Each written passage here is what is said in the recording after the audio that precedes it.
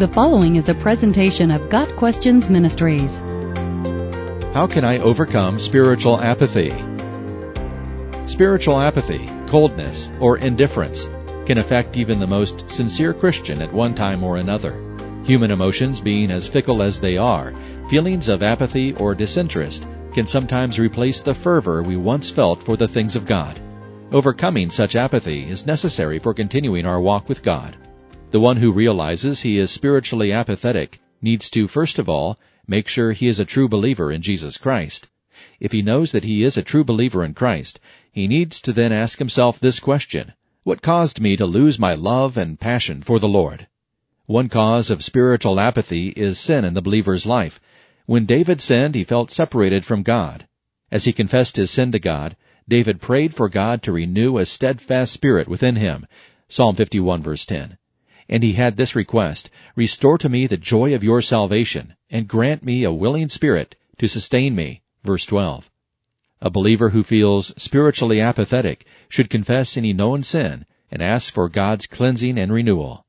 Another cause of spiritual apathy is allowing dead orthodoxy to replace a true love for the Lord. A Christian is to be marked by his love for and obedience to Jesus. But it is possible to obey without love. It is possible to cling to the truth and serve God, yet do so in a loveless, lifeless fashion.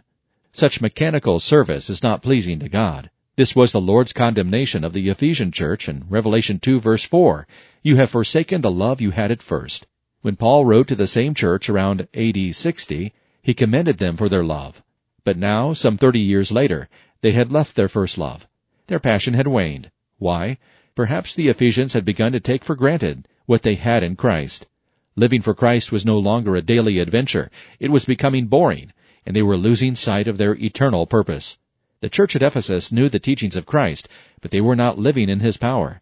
In so doing, they lost their vibrant love and passion for Christ. What's the solution, then, for turning spiritual apathy into a renewed love and passion for Jesus Christ?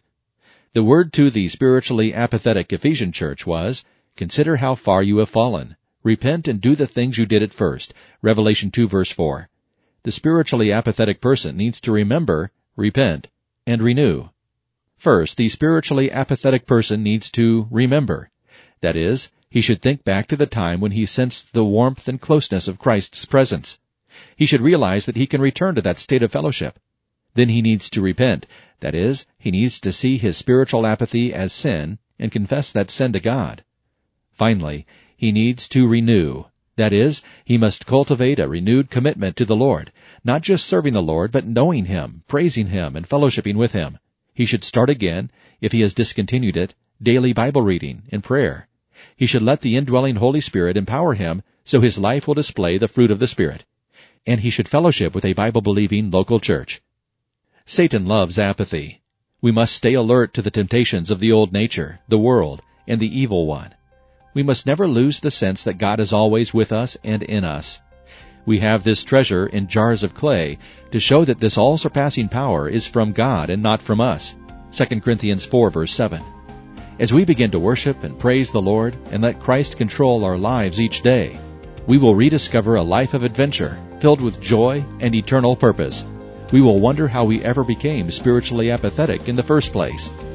Got Questions Ministry seeks to glorify the Lord Jesus Christ by providing biblical answers to today's questions. Online at gotquestions.org.